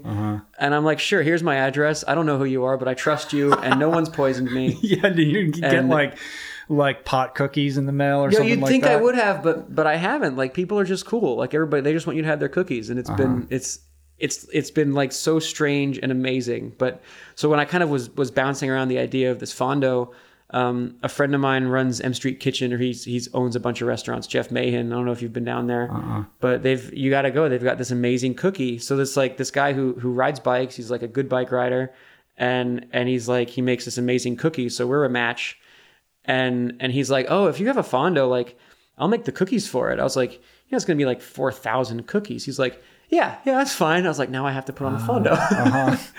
So the cookies came before the Fondo. Basically, like I was had thinking the cookies, about it, so what am I going to do with 4,000 cookies? Yeah, I'm and then if everything falls into place like that, you kind of just have to like obey the world when it goes there. So this year, like Jeff has a charity that he works with called Chef Cycle, and like a bunch of celebrity chefs that ride bikes. I think somehow like cooking and bikes go together, like brain that does that. So do you know Seamus Mullen? Yeah, exactly. Yeah, he's a friend. So he's part of that, and he does the ride with them, and a super good dude. But like I've had him on the podcast. Oh, cool. Yeah. So we're gonna have at the Fondo, like since we're involving them, I'm not sure if Seamus is gonna come, but like Duff Goldman, like Ace of Cakes, is going to make some cupcakes, and like both Brian Voltaggio and Michael Voltaggio, like winner. It's like there's Michelin stars at like a post-ride picnic, basically. Right. And it's going to be awesome. That's cool. That's what, that's what the Grand Fondo experience is supposed to be all about, right? It's great food and like you're kind of celebrating cycling. It's not a race by any stretch of the imagination. That's what, like some people want to make it into a race, and they will and have fun with that. And I'm going to be just like enjoying myself. The Fondo happened at a time that like I didn't plan to retire last year. Like that wasn't really my goal. And I sort of found out I was retiring like the week before the Fondo. And it was perfect because it gave me, like I was planning this thing that was going to be a nice bike ride for as many people as could come. And then like, as I transitioned out of like, what am I going to do? Like what place does cycling have in my life? I had this day that was the best day I ever had on a bike, of just like, I'm riding around with 1,000 of my friends and we're stopping for cookies. And like, this can just be the next chapter of like, cycling is still great. I can still love it. Like it's okay to still love it. And that's the next chapter. And then, all the people finish the ride and they're like, hey, this was a great day. Thank you so much. It was like surprisingly transformative. And how many people did you have? We had 900 last year, and now we just opened registration last year. We had a ton signing. We're going to sell out this year. It's going to be awesome. Yeah, so it's October 15th, right? Is that when it is? Thank you. We're doing like an optional ride. You have to come. I definitely will optional ride the day before, and then like food, and I'll have a book coming out, and we're just going to be like a nice little party experience for the whole weekend. Lots of my pro friends will all show up. This is how I make them visit me now. So philsgrandfondo.com, is that Phil's Fondo, philsfondo.com. All right, I'll put that in the show notes. Appreciate it. But awesome. Yeah, that's cool. That's awesome. I mean, for Levi, that's become like, that's his whole thing, right? He's probably going to be, I mean, his legacy is that. It becomes a big business at some point, right? Yeah, I think it does. And I think like he's done a ton for charity. Like that part's nice. We didn't make a profit last year. That'd be cool if we did that. But like my sponsors are happy, so it kind of works there. But yeah, I think at some point, like people watch bike races, they enjoy it. And like Levi had this entertainment value, but this event that he created, like everybody has a great day. Thousands of times 1,000 a year. And that's more of a legacy. And that ends up like feeling more significant than I won a thing. At least if you're me and you can't really win the big thing. Yeah, because on some level, it's giving back to the sport. You know what I mean? And there's nothing that feels better than being able to like contribute, to the thing that like gave you a life and brought you so much joy. Right. And even if it like spit you up and tore you out, as I felt at that point, it's kind of like, oh, it gave me this. Like I never stopped smiling and laughing that day. That's cool. So how many do you expect to have this year? How many can you handle? I think we'll figure that out. I think we're going to cap it at 1,500, and I'm going to be pissed because it probably will sell out, but we'll see. Right. It's comes down to like parking and logistics and how many cookies I can force Jeff Megan to make. And you have a book that just came out, right? So Ask a Pro. So tell me about this. This was another thing, like a bonus of last year, when like I'll never figure out how my career kind of fizzled my second year in Europe, where I just wasn't getting sent to the races that I thought I belonged at. And every time like I thought I had a good race, I'd just be on the bench for the next one. And it was sort of like it was getting to be my time, but I wasn't ready then. But I ended up with like a lot of free time sitting around in Girona in like this beautiful apartment where, it's cheap to live over there. I'm right next to the cathedral and this like old stone building. It was amazing. And I'm like, I'm going to do something, So I'd go train. And then one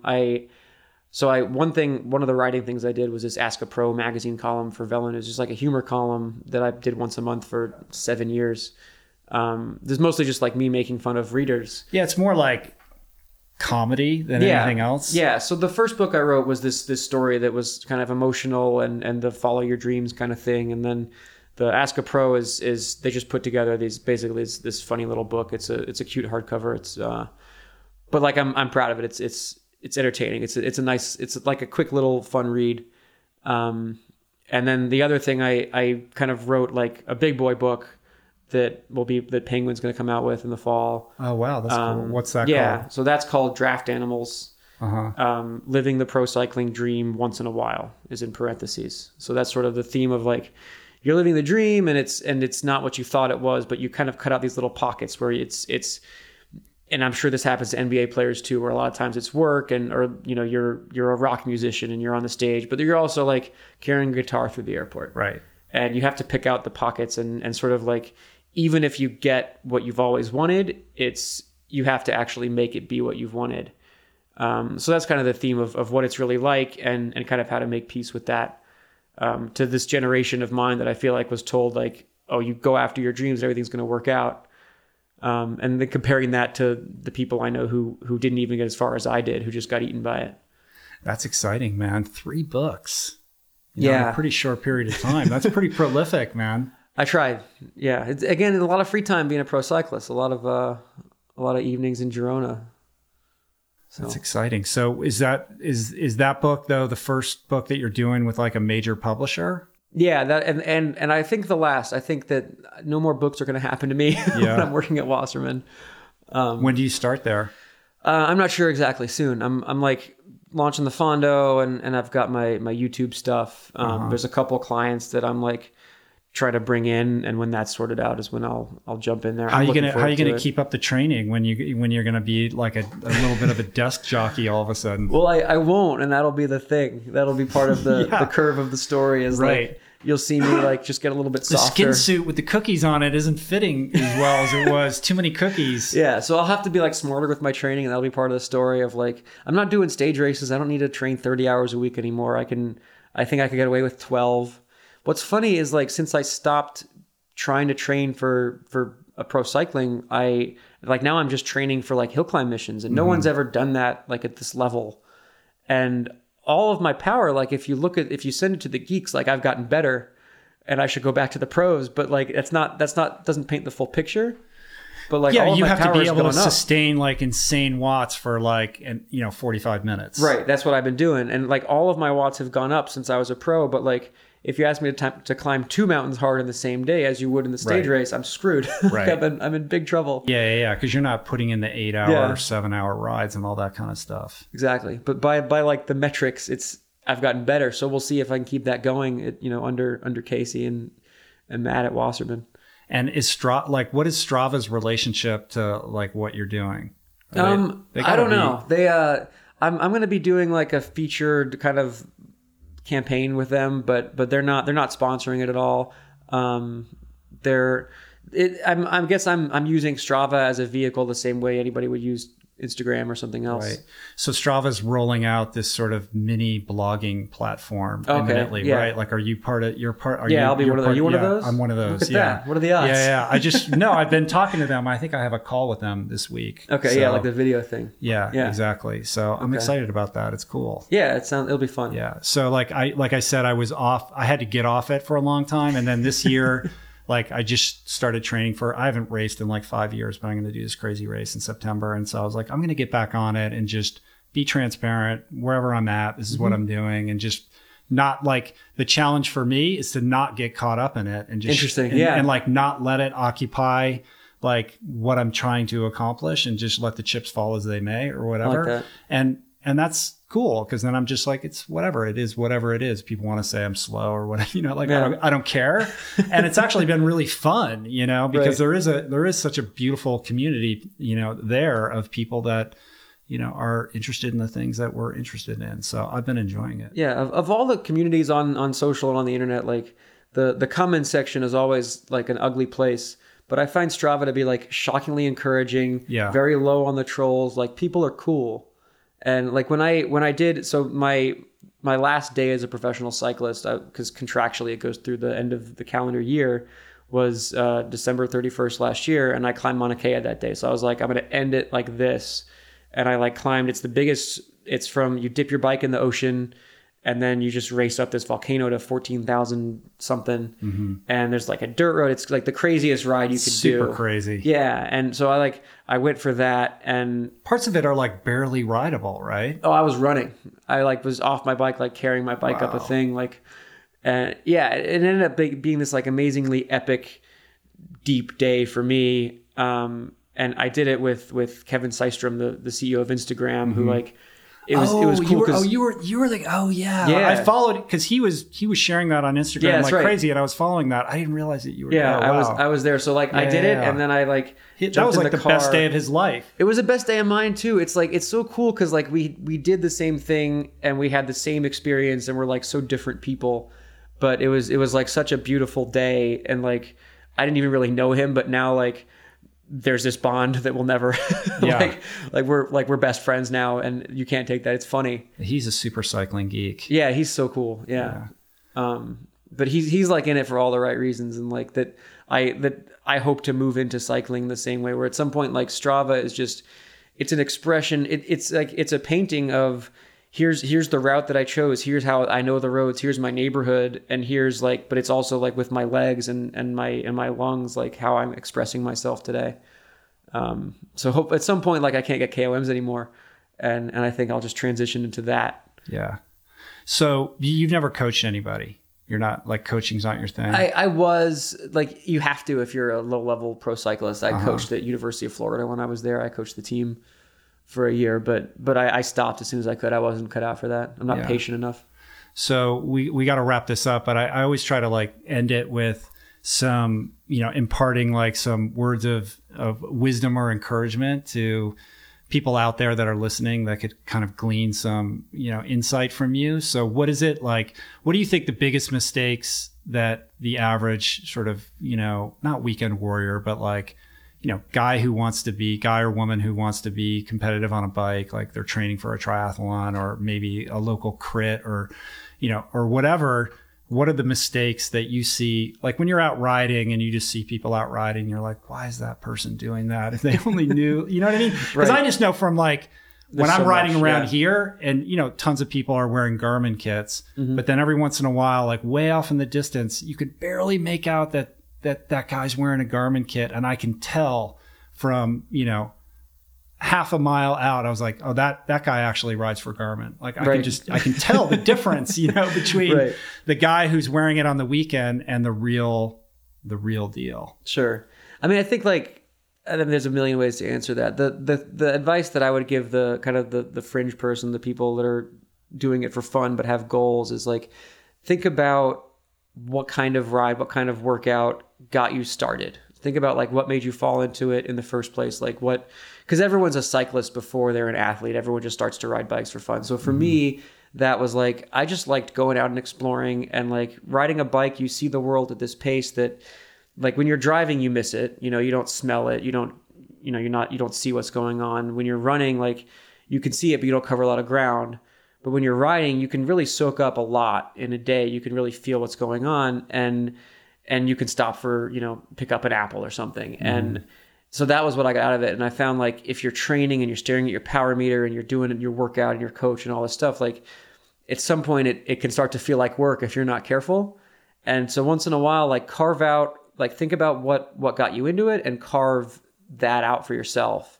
And force yourself. So my coach would give me this thing, soul rides, he called it. So like, just today, go out and do what you feel like. Just go for a ride. Yeah. And like, don't just leave the power meter at home. It's gonna it reinvigorates everything, and at some point like that definitely like extended my training and it made life a lot easier. And at some point, that's all I'm gonna do. Mm-hmm.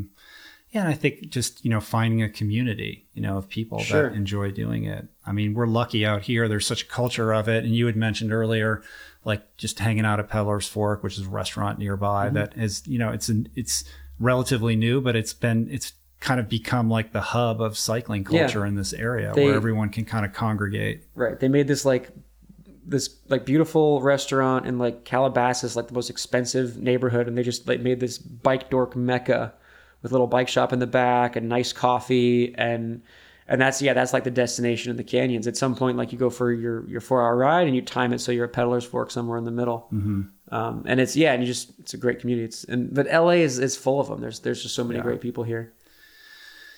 Good talking to you, man. Yeah, it's been fun. We did it. Yep. Feel all right? No, I'm all sweating. Is there anything we didn't talk about?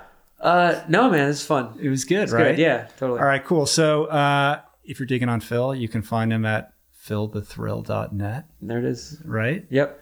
And pick up the book, Ask Pro, and then Draft Animals. And Well, Draft Animals is coming that's in the fall. That'll be in October. Yeah. Apparently, I just saw you could pre-order that on Amazon. Pre-order it. The cover isn't even made. Pre-order that now. We're still arguing about the cover design. And where's the YouTube channel? I forget. Go to philthethrill.net, and there's a link on there. Worst retirement ever. Right. Is the name of it. So it's in there. Cool. And follow you on Strava and Instagram and Twitter and all those good places. Or don't. Yeah. I like, you're fun on Twitter. Like, cause you don't, the thing is like, you don't take any of this too seriously. Like you make it fun, know, like you're approachable and you have like this sort of sarcastic comedic flair that like runs through I appreciate how you it. talk about cycling. I think a lot of people like it's not to be taken seriously. And I think like more athletes could be served by just trying like a little bit harder as far as like the whole sport. And when you tweet, if your sunglass sponsor says, "Hey, can you give me a tweet?" Don't be like, "I like my sunglasses." Like try and say something funny, like there's so many personalities and like it's easy to do. And I think like, it's more fun that way too. Yeah, cool. And if you want to geek out and go on a deep dive into cycling culture, you have your podcast. Yeah. Peloton, the Peloton Brief. Yep. Peloton Brief Podcast. Yeah, it's on there. There's a link on my site there too. Yeah, cool. All right, man. Awesome. Cool. Let's do it again soon. All right, sounds good. Thanks. Cool. I'd love to get on a bike with you sometime. Yeah, let's do that. You can deal with like we could totally be friends. We're neighbors. Really slow guy. That's me. No, look, I don't like riding hard anymore. I don't have to. All right, cool. Awesome, man. Peace. Plants.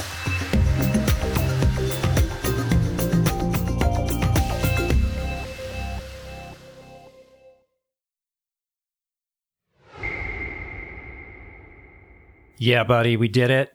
Great conversation. Do you guys like that? I hope you liked it.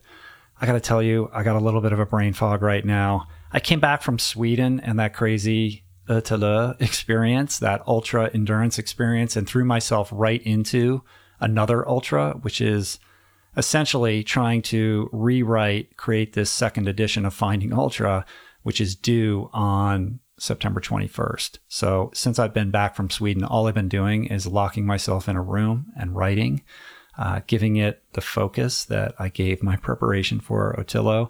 And I'm starting to go crazy. I've been waking up in the middle of the night. I've been writing around the clock, and I really think I need some fresh air. So sorry if I'm rambling right now. I'm doing the best I can. In any event, if you're into Phil, into his message, you want to check out more from him, philthethrill.net. That's the website, philthethrill.net, at Phil Gaimon across all the social media platforms.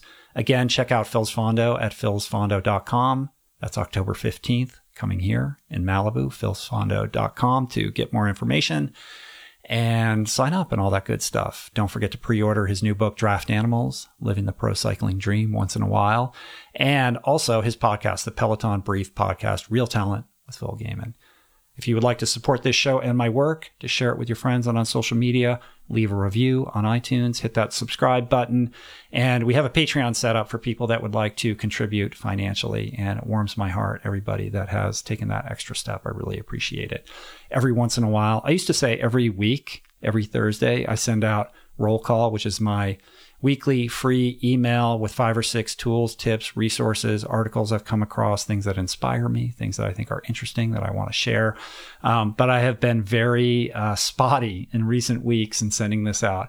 Look, man, I'm trying to write a book. I only got so many hours in a day. I can't do everything. So I apologize for not being totally locked in on my schedule with this, but I do send this out essentially every week, most weeks, I would say. So if it sounds like something you'd be interested in, I love doing it. It's not there's no affiliate links in this or anything like that. It's just good information, stuff that either I shared on Facebook and nobody noticed, or stuff that I'm not sharing on social media, and this is the only place to get it. So you can check that out by entering your email address in any of those email capture windows on my website, richroll.com. And when you're there, we also have signed copies of all our books, Finding Ultra, The Plant Power Way, This Cheese is Nuts. We have t-shirts, we have tech tees, and all kinds of other cool swag and merch. Swag or swag? Somebody told me it's swag. I've been saying swag, but I think it's swag.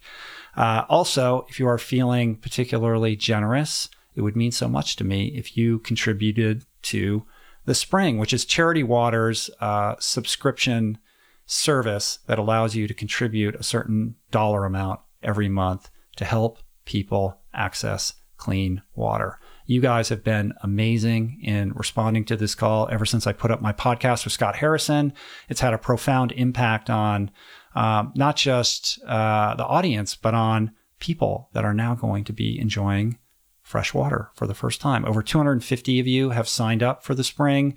We've raised enough money to build, I think, 5 wells at this point, and I want to keep going. I got an email just the other day from a representative at Charity Water who said that they just can't believe that you guys are still signing up. When Scott does media, generally there's a bang, there's a spark, and a bunch of people will sign up or donate, and then it kind of trails off. And what they're seeing over at Charity Water is that you guys keep contributing. You keep signing up. There's more and more people joining The Spring every week, and they're telling me that's unheard of. Like, this is one of the most successful media appearances that Scott has made because of the response that you guys have made. And so I thank you, all of these people that are now going to be enjoying water. I'm sure they thank you. And I would like to continue the momentum here. What would it be like if we could build 10 wells instead of 5? So if you got an extra $5, if you got an extra $10 a month, $20, whatever you can afford, I want you guys to check out The Spring and consider donating. And it will make you feel great, and it will significantly contribute to the betterment of humanity. And what's better than that, right? To learn more and to sign up, go to The Spring by typing in this very specific URL, cwtr.org/richrollspring. cwtr.org/richrollspring. That link is up in my show notes as well, so you don't have to write it down if you're driving a car or you're on a treadmill or something like that. But I implore you to please explore this opportunity for yourself and for others. I also want to conclude this podcast by thanking everybody who helped put it on, helped produce it. Jason Camiolo, as always, for his amazing work on the audio engineering and production of the show, as well as his help compiling the show notes, creating the show notes, creating the website page. Sean Patterson for your help on graphics, and theme music by Anna Lemma. Thanks for the love, you guys. I appreciate it. I got to get this book done. I can turn it in on Thursday, and then I'm going to be back to my normal self, or at least that's what I'm telling myself. Anyway, I'll see you back here soon. Appreciate you. Have a great week. Make it count. Peace. Plants. Namaste.